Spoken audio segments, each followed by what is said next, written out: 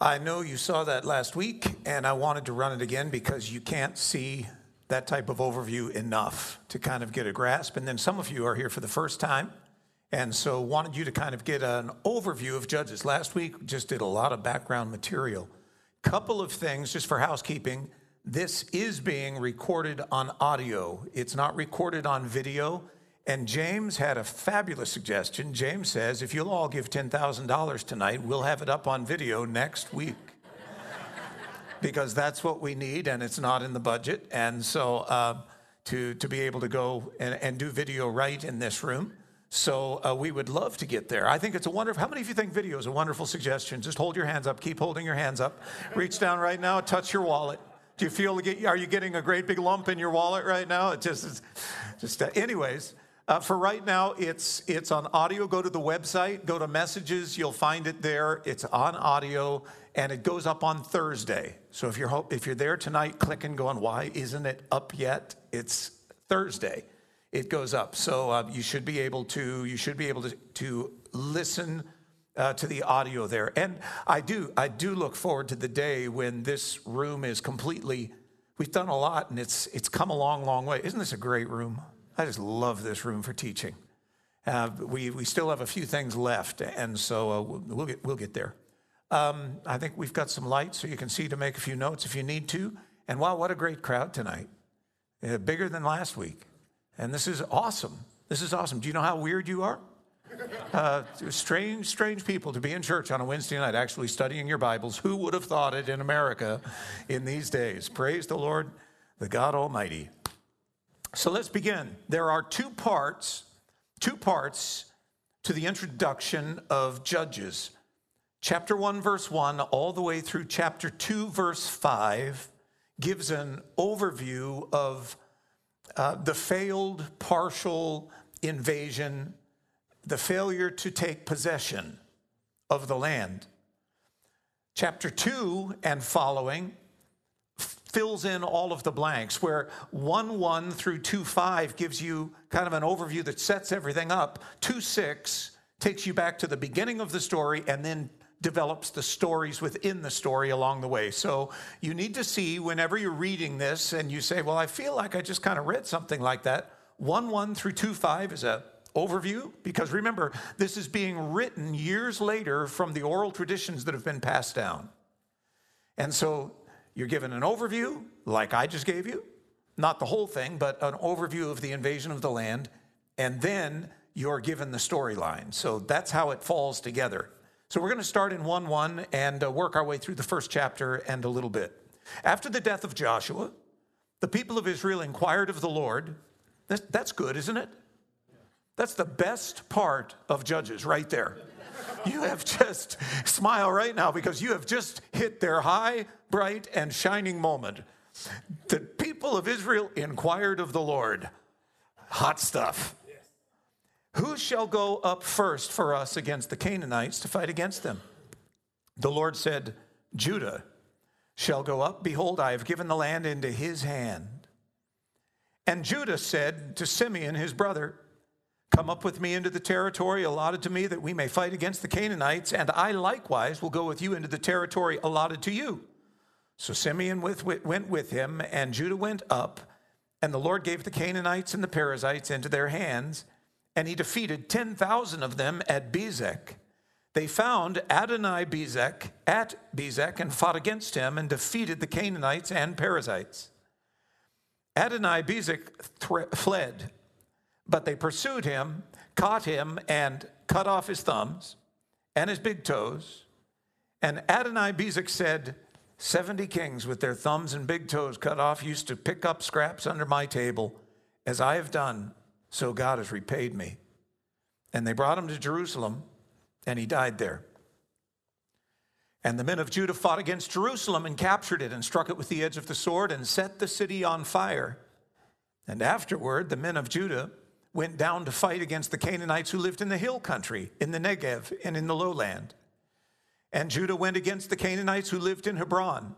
Now the name of Hebron was formerly Kiriath Arba. And they defeated Sheshai and Iman and Talmai.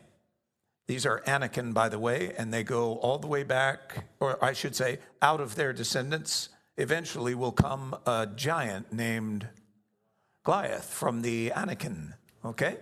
So anyways, there's a little bit of history there. From there, they went against the inhabitants of Debir, and the name of Debir was former Kiriath Sephter. And Caleb said, he who attacks Kiriath Sephter and captures it, I will give him Aisha, my daughter, for a wife. And Othniel, the son of Kenaz, Caleb's younger brother, captured it, and he gave him Aisha, his daughter, as a wife. And she came to him. She urged him to ask her father for a field. And she dismounted from her donkey, and Caleb said to her, what do you want? And she said, give me a blessing. Since you have set me in the land of the Negev, give me also springs of water. And Caleb gave her the upper springs and lower springs. And the descendants of the Kenite. Now, these are different sections of the story, okay? And the descendants of the Kenite, Moses' father-in-law, went up with the people of Judah from the city of palms into the wilderness of Judah, which lies in the Negev near Arad, and they went and settled with the people.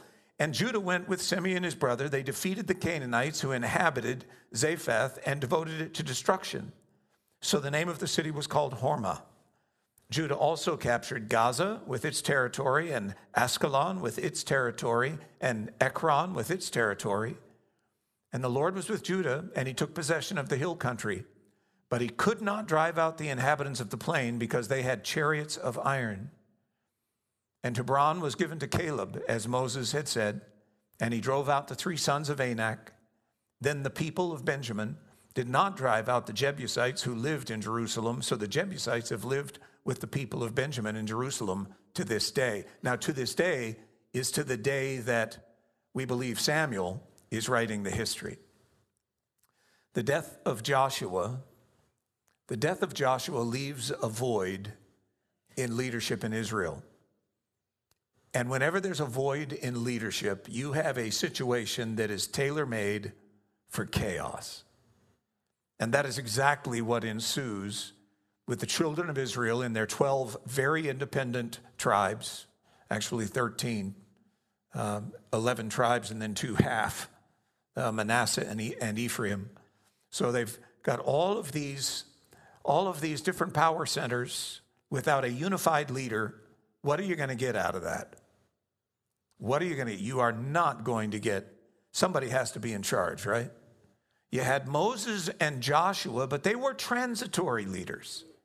They were chosen by God for one purpose, and that was to get the children of Israel to the land that he promised them. Moses handled the exit, and then he bumbled it, and God said, I'm not going to let you go into the promised land. So Joshua was raised up by the hand of God. You have Moses who provides the exit, and you've got Joshua who provides for the entrance into the land. But when Joshua goes off of the radar, when he dies, no one is chosen. Now, this doesn't tell us that God would not have blessed a singular leader who rose up. It's not saying that. Rather, I think it indicates that the tribes were already so factionalized that no one appears on the horizon where the people say, you know, he's a man of valor like Joshua or like Moses. We need to have him lead us all. That no one appears on the horizon. It just tells us that they're somewhat factionalized. Idolatrous practices had been or had not been completely eradicated even among the children of Israel. We find that some of them, just in some notes along the side here in Joshua, we find that some of them had still brought gods with them out of Egypt. How did they escape getting swallowed up in the wilderness or smoked, by God sending down fire like he did? How did some of these people escape still holding on to the gods of Egypt, which would have been passed down to their children? And some of them had even been involved in idolatry along the way. So idolatrous practices hadn't been completely wiped out. Because Joshua, in his very last charge to the people at the end of the book of Joshua, he urges the people, put away your gods from beyond the river and from Egypt.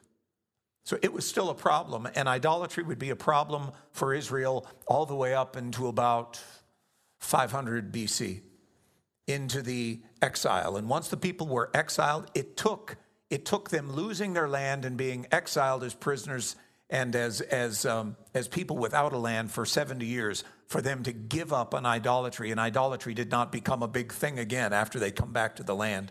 But up until then, it was a huge problem for them. More than once in Judges, the times are described as chaotic. And you heard it in the intro. Everyone did what was right in their own eyes. Welcome to our world. Nobody has the right to tell me what is right and wrong. I have my truth. You have your truth. I do what is right for me. You do what is right for you. And as long as we don't hurt one another, then that'll just be okay. Not working real well, but that's the culture. That's the day that we are living in. Whenever you have a culture that does not believe that there is an absolute right, an absolute wrong, does not believe that there is a God, a moral lawgiver who gives a moral law, then morality comes down to everyone doing what is right where? In their own eyes. And the end result is chaos, absolute chaos. Enter the wonderful world of American politics. So let's get a geographical point of reference for our reading, okay? So we're pulling a slide up here, and what this is going to give us is just kind of a little bit of an understanding of what's going on. And so I'll just point out some things.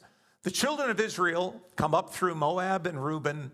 It's Reuben and Gad, but this is all Moab and Ammon. They come up through Moab and Ammon, and they invade the land of Israel this way.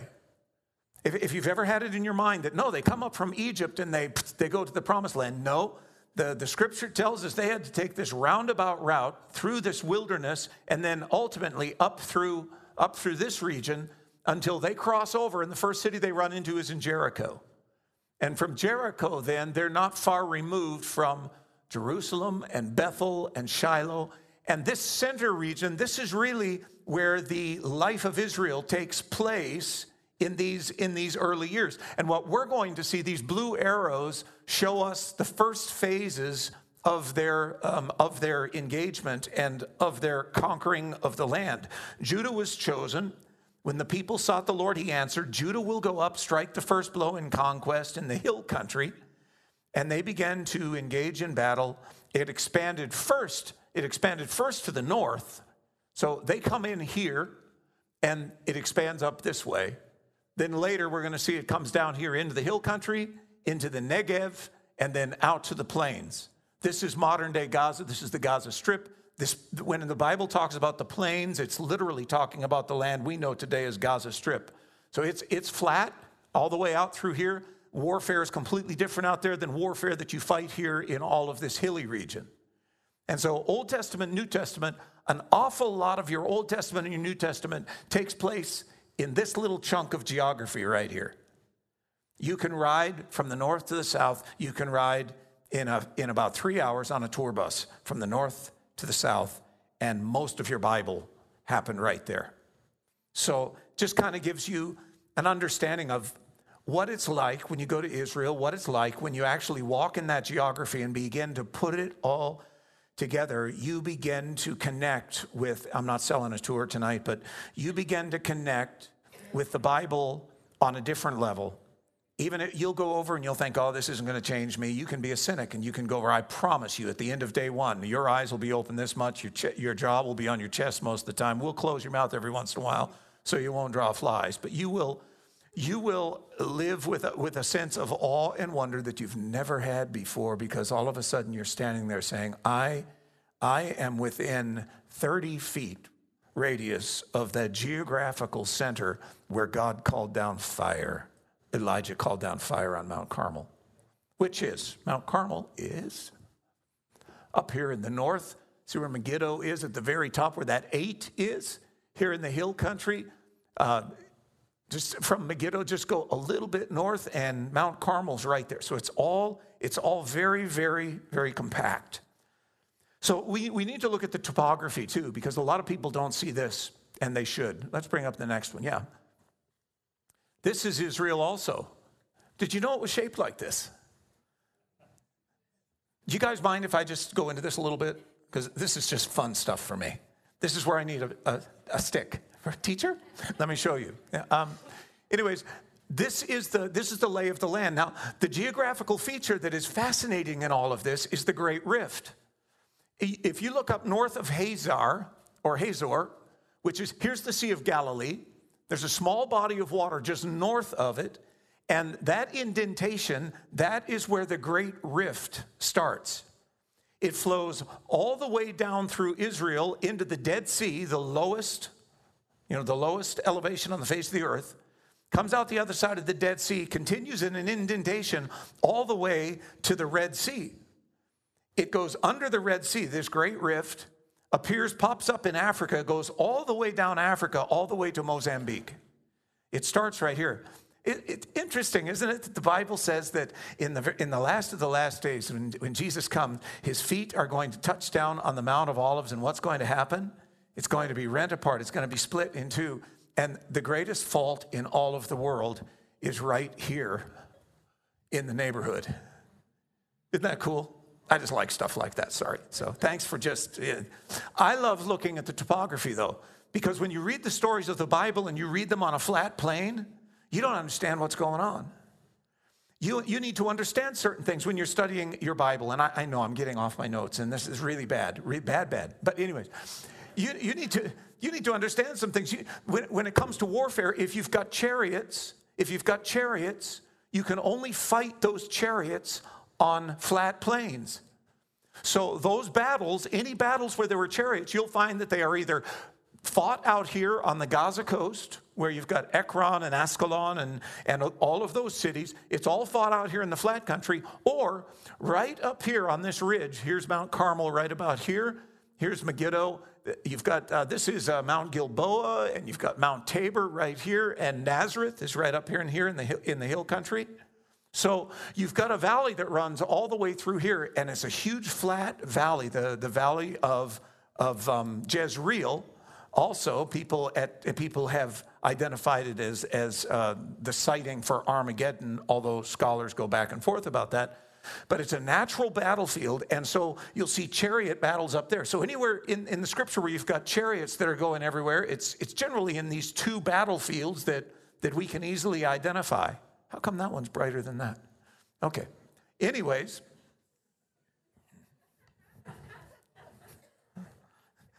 I just wanted to keep James up all night tonight. So Judah fights in the hill country. Most of David's battles take place. Can we go back? Yeah. Be nice, James. Most of David's battles take place right through here. There's Hebron. Here's the wilderness area down in here, but that's not where David hid. They found him at En-Gedi. Remember En-Gedi? That's right over here near Jericho, actually, right down about here, down near Masada. So it's right here on the coast of the Dead Sea, but places that David could hide. So David would hide in this area and then down in this area, but this is David's fighting ground. And when you read King David and he's out running around in the wilderness, open up your Bible atlas and find out where he is, because it's just it brings it to life. Okay, so Judah fights in the vicinity of the hill country to the north, and so can we bring up the former map? They go north, and so their invasion point is right in here. They come into Ai. Remember, they had a problem in Ai. Bethel becomes the religious center. So we imagine that this meeting, wherever it's decided by God that they're going to go fight, Judah will go up first. They're starting about here, and they've got a problem with a guy named Adoni-Bezek and the Canaanites that follow him. And so they trace him all the way up to his city kingdom. It's a city called Bezek, and that's where the fight first is engaged. From there, they go south to Jerusalem. From Jerusalem, they go south to the Negev. From the Negev, they go to the Philistines. So this is just a great big overview. Keller, who has written an excellent commentary on Judges, talks about their experienced success being a limited success. He says, the narrative itself shows us that Israel at this point is faithful but flawed. The foundations are being laid, and though they are strong in part, they begin to erode almost from the outset. Do you remember last week I showed you that kind of that history line of Israel on a line? You know, they were up and they were down and they were up and they were down, and we get to the Judges and they're like this, downward spiral.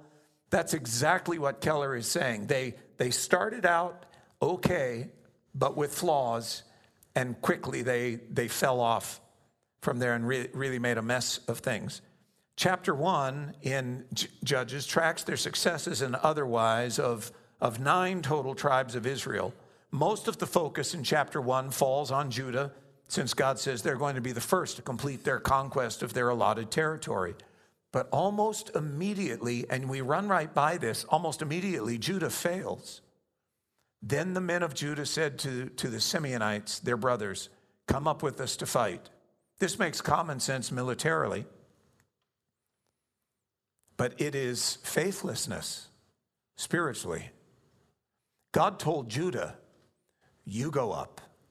Judah said, "First thing we're going to do is we're going to form an alliance." Rather than depend on the promise of God that when you go in obedience to me, in the power of the Spirit, you will drive out the enemy, they took out an insurance policy. We're going, but we're taking our brother here. Simeon was born of the same mother as Judah. And so they are really close tribes. So I'm taking my brother with me. Judah fails to fully obey. They go, but they don't go alone. It's a halfway discipleship. Scholars agree that Israel's obedience is only a partial obedience. Everywhere we look, we see the same theme cropping up. This from Barry Webb, Dr. Barry Webb, who wrote the New International Commentary in the Old Testament series for Judges. It's outstanding. He said, the opening chapters of the book tell us that after Joshua's death, the Israelites tried to occupy all the territories that had been assigned to them, but they did not succeed in doing it completely or to God's satisfaction. As a result, this is important, as a result, they ended up immersed in Canaanite culture with dire consequences. The rest of the book shows the progressive Canaanization of Israel. Canaanization of Israel. Israel was supposed to show God to the world. And because they didn't obey God completely, the world began to change the face of Israel. God wanted a separate people. A people who were, this is his design, a people who were separate geographically, culturally, and spiritually. This is God's call to Abraham. Leave your home country, leave your people, leave it all, Abraham, because I'm going to make you a singular nation. And through you, all of the nations of the world will be blessed. You see, the whole Old Testament, and I wish I'd understood this my first 10 years in ministry. I didn't listen in a class or something because I missed it. It took me a long time to catch up. Anyone know what I'm talking about? You got a school, you got a job, you were an expert in about 3 years, and then you found out how much you didn't know. I knew far more the first 3 years of ministry than I know right now. I was convinced I knew a lot more then. Now I've just had to unlearn about half of it, and I'm sorry. It's about 75% now is completely unlearned.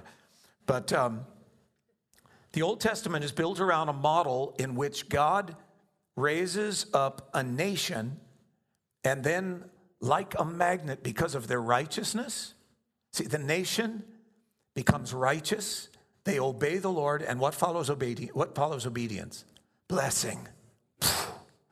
And the blessings of God just keep falling down on them until, they are covered and coated and sticky with God's blessings. And all the nations look to Israel and say, what is it that they're doing? And the nations are drawn to them. This was God's design. This was God's plan. The New Testament is built around a different model altogether, in which God does not build up a nation. He builds a kingdom. A spiritual kingdom, and we carry that kingdom in our hearts. And we don't build up a nation where everybody comes to us. If you build it, they will come. What did Jesus say? Go into all the world and preach the gospel. Go and make disciples. So Old Testament, you've got, the blessing of God falls on obedience, and everybody gets sucked into, we want to go see what's going on there. That was the plan. Israel failed in the plan desperately. So God said, I'm going to send my son. I'm going to send a full revelation now of who I am. He will empower the people, and rather than trying to draw people in, they will literally take my kingdom to the far reaches of the world and advance the cause of the kingdom. It's totally different. The Old Testament mission is centripetal. You understand what centripetal is? If I take a ball and I put it on a string, can we pull up that next slide? Yeah. If I take a ball on a string and I begin to swing it around, the ball will feel the pressure of me holding it. And the harder I swing, there's a force that is exerted that holds that ball. What happens if the ball slips off the string? Right, it's gone. There are two forces at work. One is centripetal. I'm swinging that thing around, and actually, then I keep winding the string around my finger. I'm pulling it in. That's centripetal. That's centripetal, or centripetal. Centripetal. You got it? Everybody say it with me. Centripetal. Okay, that's centripetal power. And I love this painting. What this was, it was paint that was put onto somewhat of a spinner to come up with an artist's kind of trendy rendition of what he thought a black hole would be like. What's a black hole in space? It's antimatter, right? And it sucks in and crushes everything. So did not make it through chemistry or physics. So you can just take it for what it's worth. Some of you right now could probably correct me and just shut up, okay? So just leave me alone. I'm doing the best I can. So this is the black hole, and the black hole just sucks in everything. Old Testament. You got the Old Testament? I don't want to say Old Testament black hole. That just doesn't sing, does it? But it does put an image in your mind. You see, it does put an image in your mind. Can you imagine a people who had risen up and obeyed God perfectly? And look at the times God did bless Israel. Imagine if they had walked in continual blessing. Imagine what would have happened as the nations of the earth. I mean, Solomon came closest to seeing the blessing of God in his wisdom in his early years, seeing the blessing of God make Israel such a force in the world that nations came from everywhere. They came from Egypt. They came from everywhere to hear what? The wisdom of Solomon. Who gave him that wisdom? It was God's wisdom. So they were drawn to the blessing. So we see that's Old Testament. The New Testament, let's go to the next one. Here's the New Testament. You put everything in the washer, and you've got it spinning around, and you've got that rinse cycle and then spin. I love that spin cycle. Because, man, that thing really goes. I like speed. If I don't drive fast anymore, I just go in and I watch the washer work. I do. You're laughing at me right now, Philip Jefferson, but I have to tell you, the day's coming when you'll be fascinated by these things, okay? Yeah, it's amazing how senility manifests itself. So, no, but you put these clothes in there and it goes faster and faster and faster. What happens to the clothes? They're out to the side, but that's not what's happening. It's not about the clothes. You know what it's all about?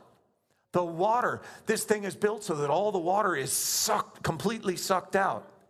And so there is a force on the outside that is pulling it. New Testament. I'll fill you with my spirit, and then I'm going to send you out to the world. And what happened on the day of Pentecost? God just hit the switch. Yeah, it's time for spin dry. You've got wet now. You've been baptized. You got really wet now, and the spin dry. Boom, sending you out in the world. So I'm being frivolous with these things, but I want you to understand. I was in the ministry for years before I grasped this simple truth. And once I grasped this simple truth, there were huge segments of Scripture in the Old Testament that suddenly made sense to me. Well, why would God do that? And why would God do that? What was God's ultimate objective in the Old Testament? To raise up a nation that would make his name great in the earth. A nation. New Testament, what is God doing? He has established in his Son, now in us, a spiritual kingdom. And he's just doing it in a different way in the New Testament and the Old Testament. The thing that is consistent in the New and in the Old is grace. Children of Israel would have never made it to the promised land if it weren't for grace. Every page of the Old Testament is coated in grace. The Judges, what happens in Judges? Every time the people really mess up and they cry out to God, what does God give them? He gives them grace. And he raises up a judge. Don't get caught up in this thing. Well, the Old Testament's all about law. You have to, and the New Testament's all about grace. It's all about grace from the very beginning. It's grace. God is grace to us. So, grapple with that. So we're watching in Judges the building of a people nation through whom God wants to bless the world. And we're in the infancy of its birthing right now in Judges. But in Judges, the geographical necessities were compromised by a halfway commitment. And then the culture was corrupted by multiculturalism. And the spiritual holiness that God demanded of the people was compromised by idolatry. I think it's on the next slide. Do we have a next slide? Yep. Okay. Geographical necessities were compromised. So they were supposed to possess that land. It was supposed to be a kingdom, nation like no other. And it was supposed to be unpolluted by all of these other cultures. That's what it was supposed to be. But they never really drove out the enemies. 2, their culture was corrupted by multiculturalism. They were supposed to be a single culture, a single people. And holiness was completely compromised because of this multiculturalism brought with it a form of idolatry that polluted the souls of the people and drew them away from the living God. So, Judah, we read about it in the first chapter, defeats a king named Adoni-Bezek at a place called Bezek. Now, Adoni-Bezek means literally Lord of Bezek. His name was probably Hank. Bill, Ben, Moshe, I don't know. But because he had become the ruler of Bezek, he's recorded in Scripture as Adonai, which means Lord, Lord of Bezek. Now, when Bezek falls, rather than surrender, when the cause is lost, he decides he's going to escape. And they caught him. And when they caught him, they cut off his thumbs and his big toes. Why did they do that? Well, they did that so he would never again wield a sword and he would never again run away. Adoni-Bezek blithely observes that this is just because he's been a cruel dude. He said, seeing that I have had 70 kings. Now, these kings weren't kings of big kingdoms. These kings would have been tribal chieftains in his region. We know that this guy, Adoni-Bezek, we know that he was powerful through the region of the land all the way from Jerusalem up north to Bezek, almost to the valley of Jezreel. So he was a very powerful man, and he had conquered all of these other smaller kingdoms. And when he conquered these small city kingdoms and these smaller tribes, he cut off the thumbs and the toes of 70 of these leaders and put them in a humiliating place where they basically ate the scraps from his banquet table.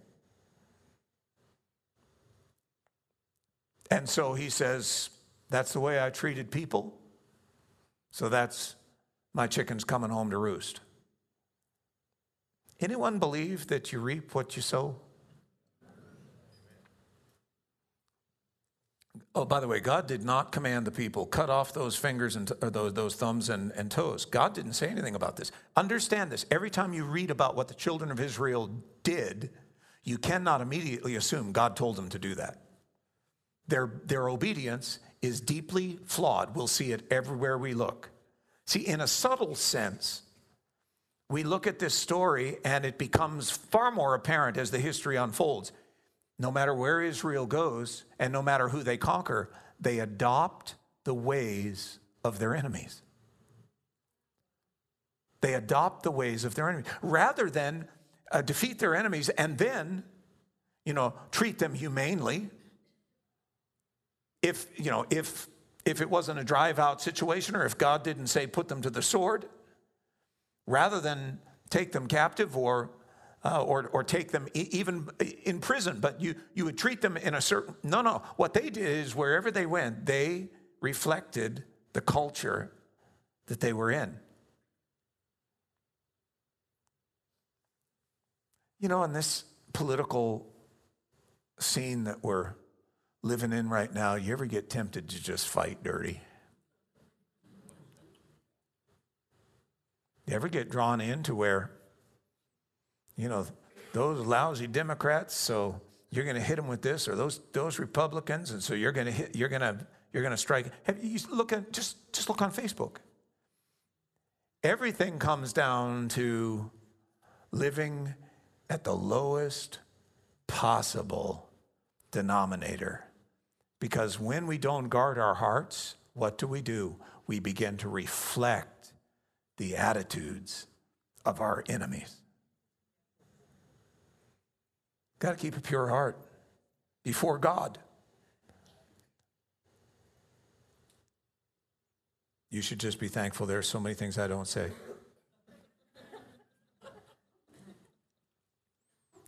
I want my heart to be pure before God.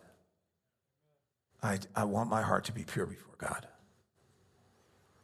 Well, the scene switches now in the text, and they take Adoni-Bezek down to Jerusalem. So they take him captive, and they take him along. And they take him all the way down to Jerusalem, where they fight against Jerusalem. They burn it, but it's interesting.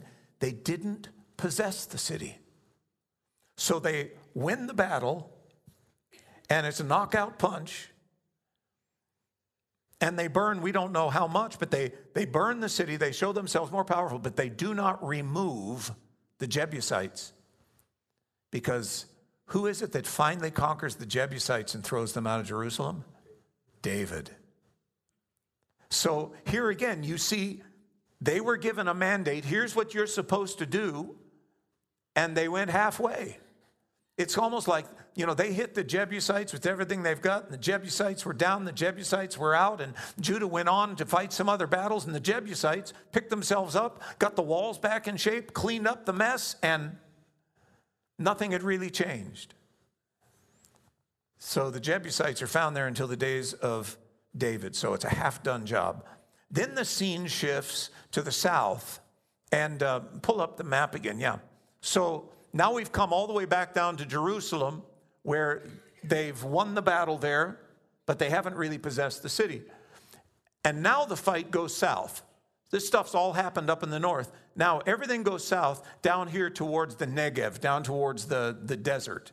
And this is kind of phase 2 under Judah, who had been given a massive amount of land. And it's the story of Caleb. Caleb was who? He was the one remaining spy, right? Everyone else is dead. Only Joshua and Caleb entered the promised land, and we know Joshua's dead now. So you've got Caleb. He is the surviving elder. And so you've got Caleb, and you have his daughter, Asa, and then Othniel. And as best we can figure it out, he is a nephew of Caleb.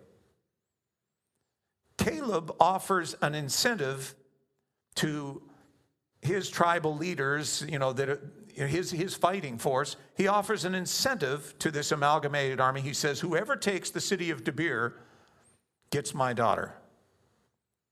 Now, I don't know about you, but that just does not sound like a love story to me. Bring her home like a deer on the hood, son. I mean, where'd you get her? I won her at a poker game. She's mine. Looks like love. Can you imagine such a thing? Are you there? Are you with me? Okay, you're paying attention tonight. You might not be getting a thing, but you're at least paying attention. So I'm going to live with it. I love that. So anyways,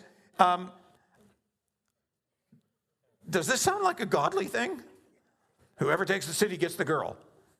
It's something, by the way, that crops up again in the scripture in some other places. And what this does to us, it introduces to us, as Samuel is telling us the history, it introduces us to Othniel, who is the first judge. And his story will come up, but because I'm going so slow, it's not going to come up tonight. Here's the first part of it, though. The nephew, Othniel, takes the city and the girl is shrewd, really shrewd. So she already gets a dowry of the Negev. So it must be that Debir was of huge consequence. And when Othniel comes here and he conquers Debir, Caleb says, okay, I'm going to give you the Negev. And I mean, that's quite a dowry. So he's already a powerful man. And he's got a new wife. And yet the story tells us this, there's just a little bit of insight here into the shrewdness of women.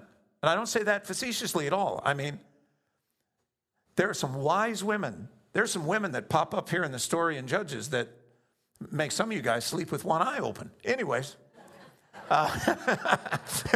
believe me, you know, if Sherry's been reading Judges, I sleep in the other room. You know what I'm talking about. Anyways, from Debir, all of this area is given as a dowry, but she goes to her father, and before she is given, before the deal is finally struck, you've got this strange situation where she appears before her father, and her husband-to-be, the deal's not done yet, her husband-to-be, she goads him, says, ask him for something. Ask him for, and she's behind all of it. What does she want? I want the springs. I want the springs. She is shrewd enough to know that land is worthless unless we have access to water sources. And she gets 2 springs, probably in the Beersheba area. There's still quite a bit of water here. She gets what they call the upper and the lower springs. We don't know exactly where they were, but she gets the upper and the lower springs. And why her story is put in there aside to show her shrewdness, not really sure. But she's there, and so we need to honor her. She did a good bit of business that day. But don't miss this. The people should have taken the land out of obedience to the word of God alone. Why did Caleb have to offer a trophy?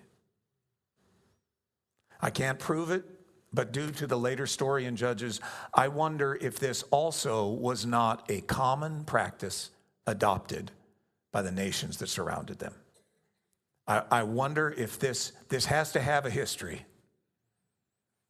Or it might be that the invasion had produced a weariness, wherein at this point Caleb just thought, to go on fighting, my men just need an added incentive. But whatever it was something less than trusting the God of Israel to expel the enemy. And so they end up with another kind of a halfway cleansing. No matter the case, we're going to leave Othniel for a little bit. And the next group, and I'll hit this next group and we'll stop there, but the next group are the descendants of the Kenite, Moses' father-in-law, who out in the wilderness came to Moses and said, Moses, we're going home. And Moses has this conversation with them saying, I need you to hang with me. We're going into an area where you know how to dwell in the wilderness. I need you to go with me. And so the Kenites, his father-in-law's tribe, they go with Moses into the promised land, and they are also honored here, given a part of the fight and a part of the land. And so we're told about the Kenites who are embedded with Israel from Moses through the Exodus.